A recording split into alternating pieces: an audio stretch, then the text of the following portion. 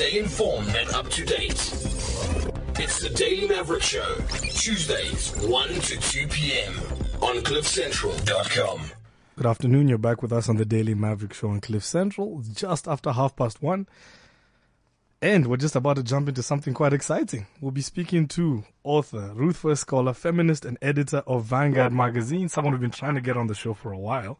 Panashe Chigumadzi, welcome to the show. Thank you for having me.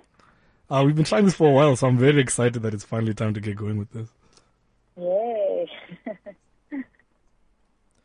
All right, Panashe, firstly, I just want to talk a bit about your new book, Sweet Medicine. Yeah. Now, I know you mostly, or a lot of people do know you for your writing at Vanguard, which is sort of a magazine you run, which is a lot of political, social commentary.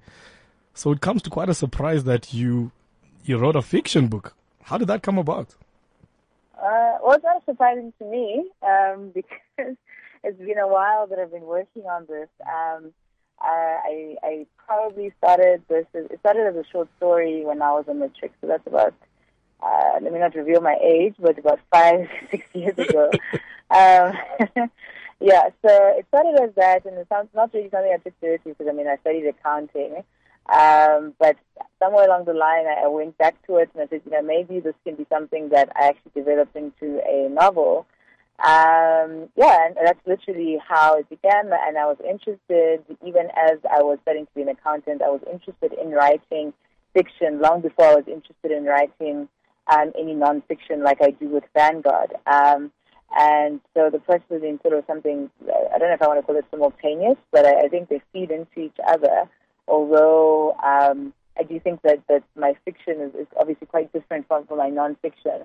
And as you know as well, with when you have a manuscript, it's not that as soon as you finish writing, every publisher is sort of waiting to snap you up unless you're very famous or you have a track record. So it took me a while to finally find a publisher. So I think I probably finished the book about maybe last year. So this is long before many of the things that people now know me for. So this has been in the pipeline for quite a bit. I mean, you mentioned, I'm curious you talk about your process, and you said it's been, 5, 6 years in the making, which is quite a while. And you mentioned in your acknowledgments that writing this makes you feel naked in some sense. What do you mean by that? What I mean by naked is that I find that writing nonfiction and publishing nonfiction, I find it to be easier than, putting out your fiction in the world. I think what I often find with a lot of our writers is people feel very shy and feel like, they feel naked when you have your writing out for, your thoughts out there for people to consume and to critique and all of that. And I find that fiction for me is more scary because I'm letting you into my imagination.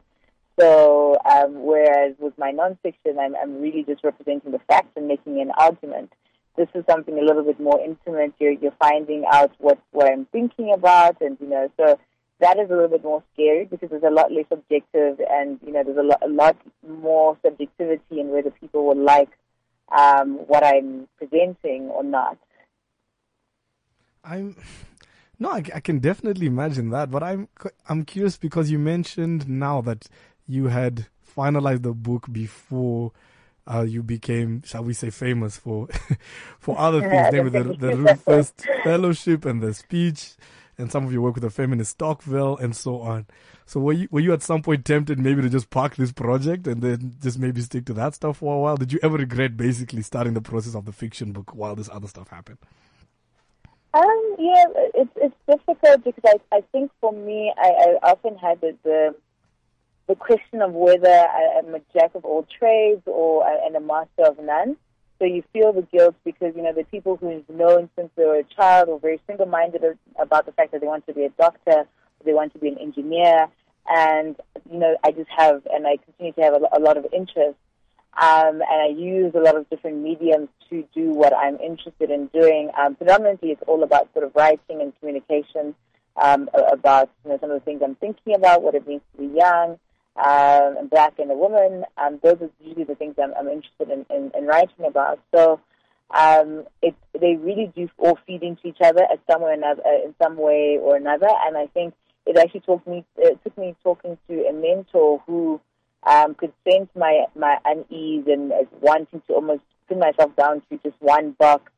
And she was like, well, some of us have portfolio lives and they all feed into each other. They might enrich each other. So don't feel like you need to just do one thing at a time or only confine yourself to one thing. So I think that's pretty much what I've been following, and I hope it will work.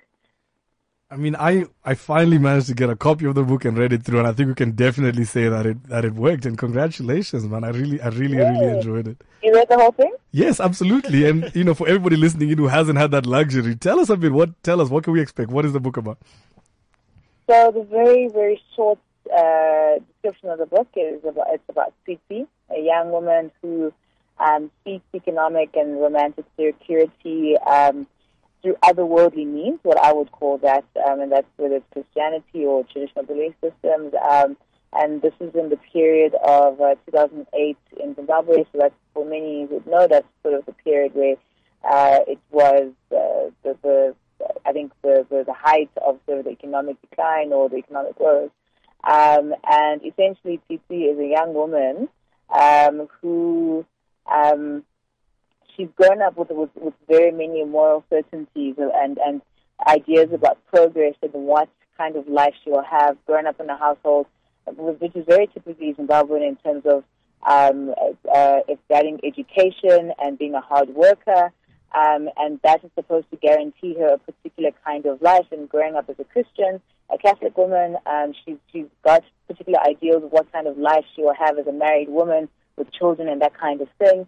But she finds herself, when things turn around in the economy, someone who's just graduated from school, and realizes that things aren't as they used to be, and you have to make different kinds of choices in order to survive. And I guess, it ends up being, for me, what I would describe it as a story about compromise and agency and just, religion as well, and figuring out how you're going to deal with the changes around you. I mean, I was particularly, what's the word? I was surprised, I think, that it was set in Zimbabwe, I think. And I remember reading sort of part of your bio right at the back, and it says you're born at a certain maternity ward in Harare, a birthplace you share with millions of Zimbabweans, but something you still feel is auspicious. So why is that something that you choose to affirm in that way? I mean, it was really just something I always put in whenever you'd have to write, family trees or whatever personal history was for.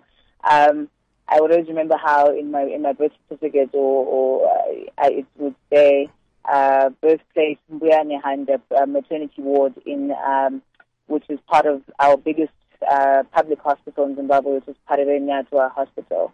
And for many of you who might not know, Mbuya Nehanda is the spirit medium or the spiritual leader of Zimbabwe's first Chimurenga, which is our first rebellion against the settlers, which was the British Company of South Africa, the British South Africa Company at the time in the late 1800s. And when she died, she was hung for killing the native, or supposedly ordering the death of the native commissioner, and she said her spirit or her bones will rise again. And that's a lot of, that's really stuck in the minds of Zimbabweans. A lot of things that are named after Mbuya Nehanda. There's Nehanda Radio, Nehanda, a lot of things. So I just identify with her, or I identified with the mythology of her as a strong and sort of powerful woman, particularly in resistance, and someone who was not a victim, even as she was sentenced to be killed. And I think that's really just why this is a thing I did because I could. That's all. I thought I tested the limit of what I could write as an author bio.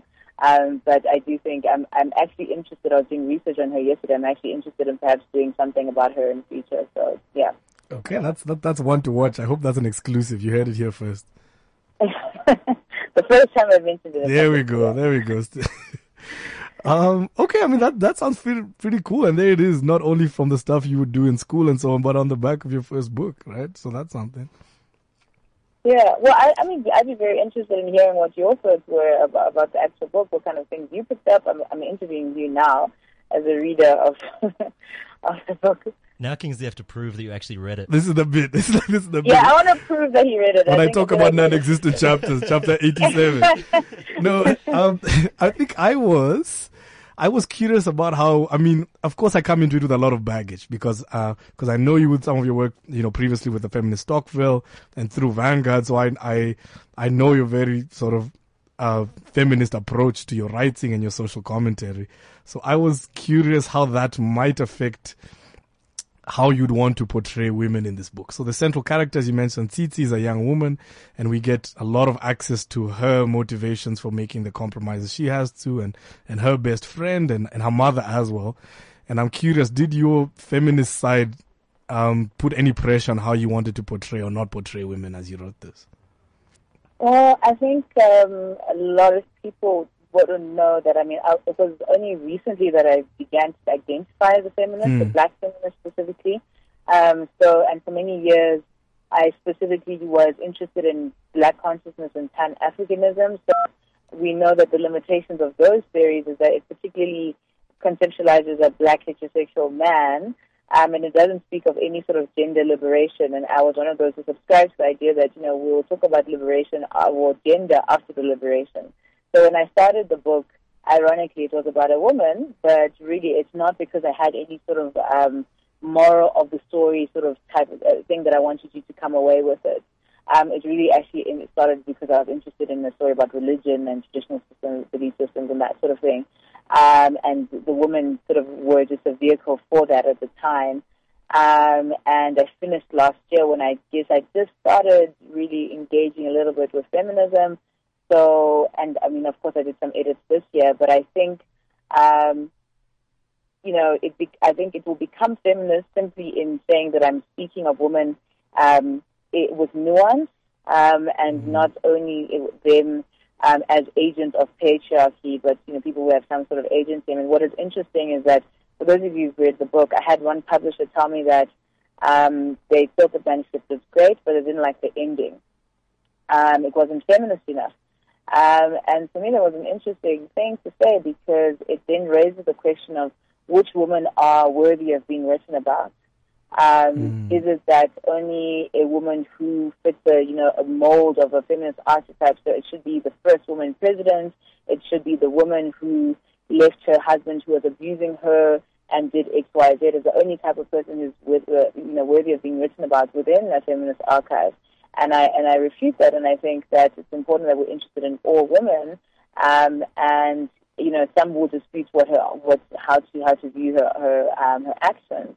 But I think for me, if there's any feminism, that it wasn't necessarily something deliberate, but I will be very glad to know that if it was something that there were women who were shown with nuance and we've seen them in different contexts, then that's what I was aiming to do more than anything else.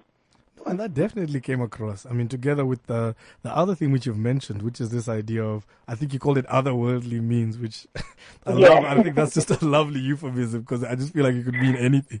But this sort of interplay between sort of traditional Christian religion, which as you mentioned is a very sort of traditional Zimbabwean upbringing, it's quite common, and how that interplays with traditional sort of African customs, and how that especially, what am I trying to say? So basically, stepping away from the book, the idea of religion and how it dictates, can often dictate women's lives is something I believe that's been written about quite widely and also through Vanguard. And that's something now you explore in how this woman is in a tight spot and is sort of trying to explore, the traditional African custom and has come up in a Christian background. So is that sort of confusing melting pot of beliefs? Is that something you've been meaning to explore? Is that something you think about often? Where did that theme sort of emerge from? Honestly, that theme emerged. There's a time when I was 18 and we read Things Fall Apart. The first time we'd actually read a black author as a state work at school in class, and what was funny is that we read a part where they spoke about a lot of the traditional beliefs that Ogongo, which is the main character, and his community partook in, and he sacrificed his adoptive son in the book, and many of the people in my class saw that as a very capricious sort of thing, along with the ritual killings of twins and that sort of thing.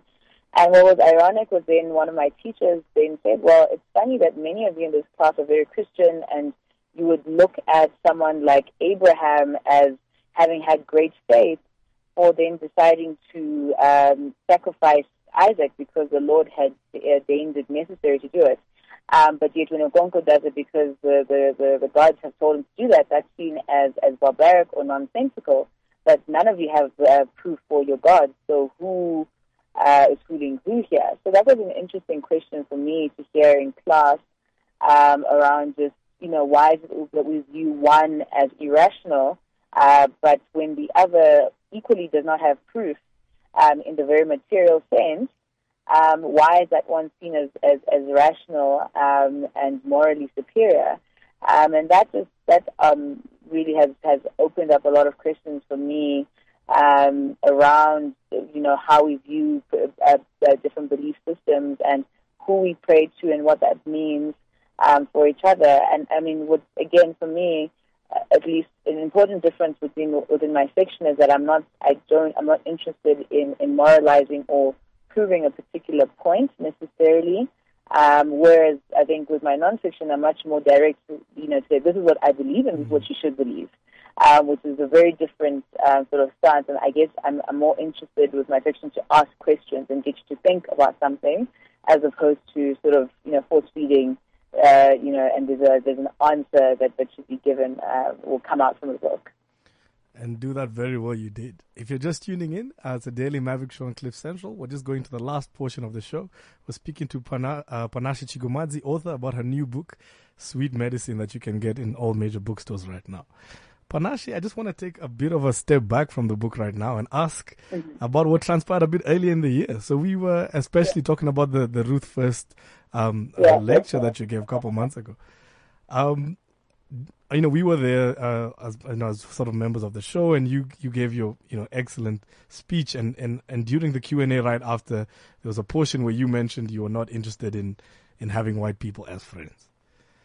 And there was a whole sort of backlash on Twitter and everywhere, and I'm curious about that backlash. Do you regret saying that? Is that something that affected your career in certain ways? I'm just curious about what actually went on behind the scenes after that.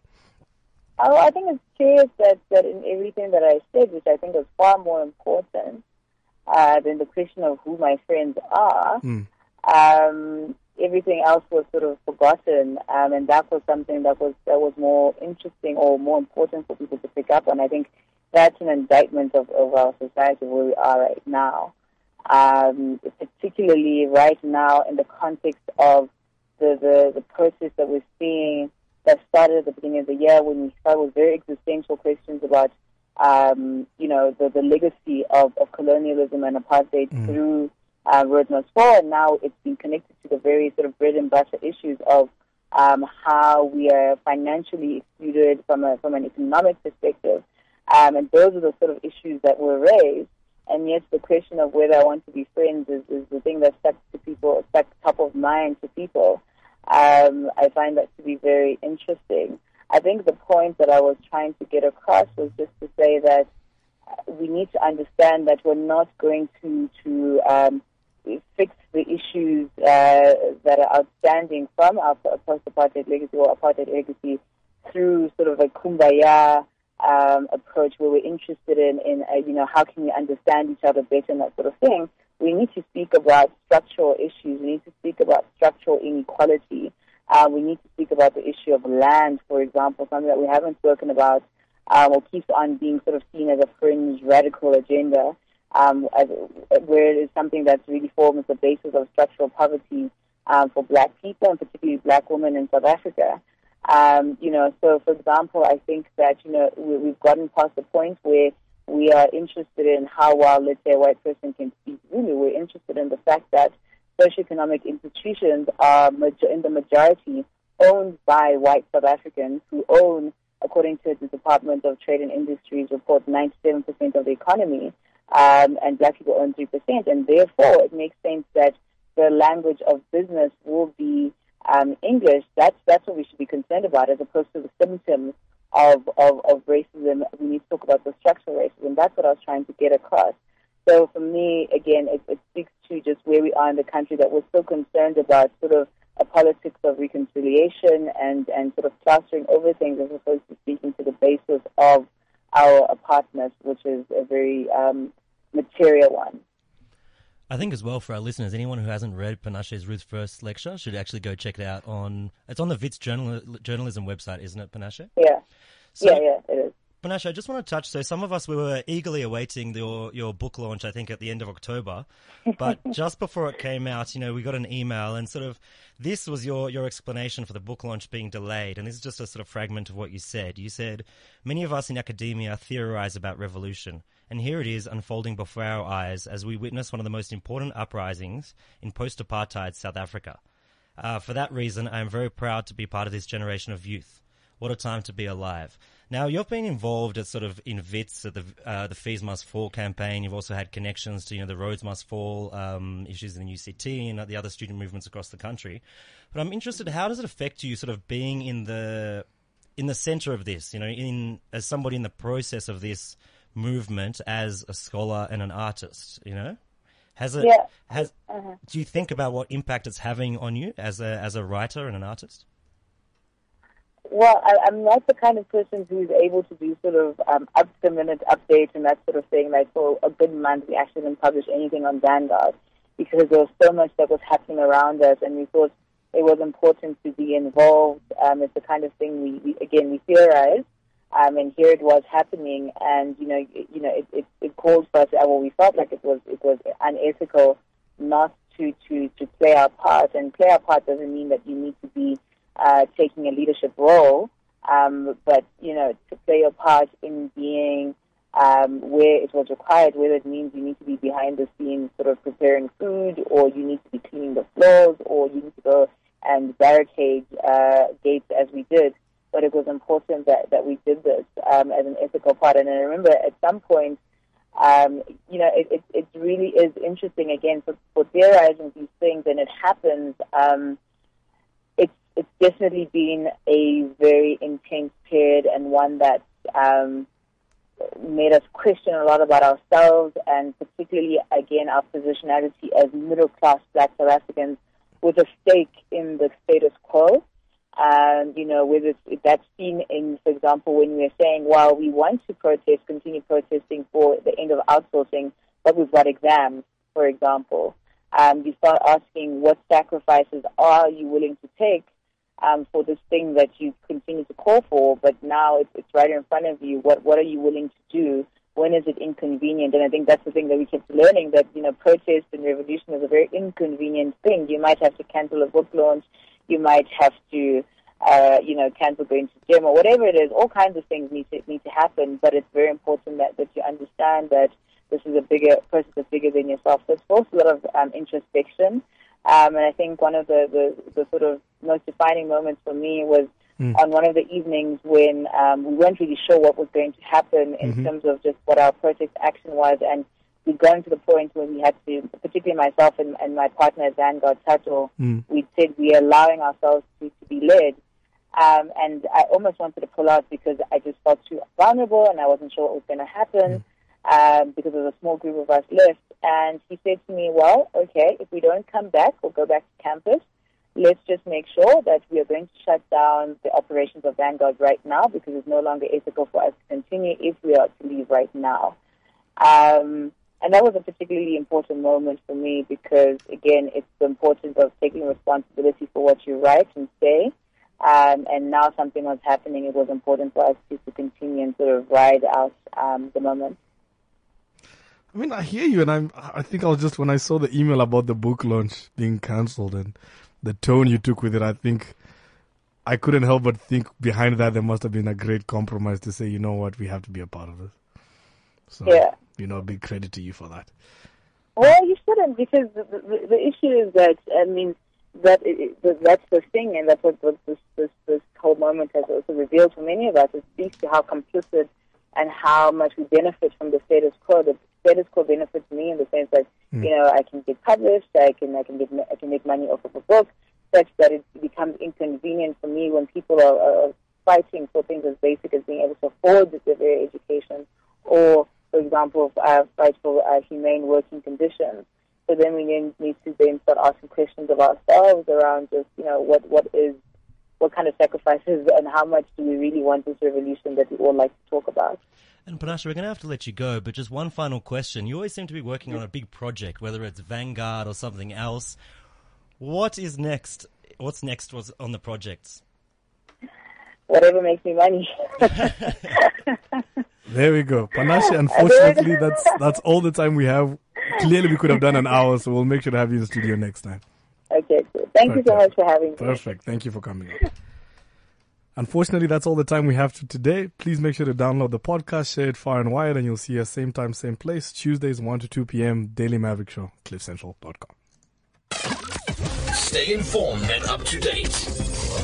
It's the Daily Maverick Show, Tuesdays, 1 to 2 p.m. on cliffcentral.com.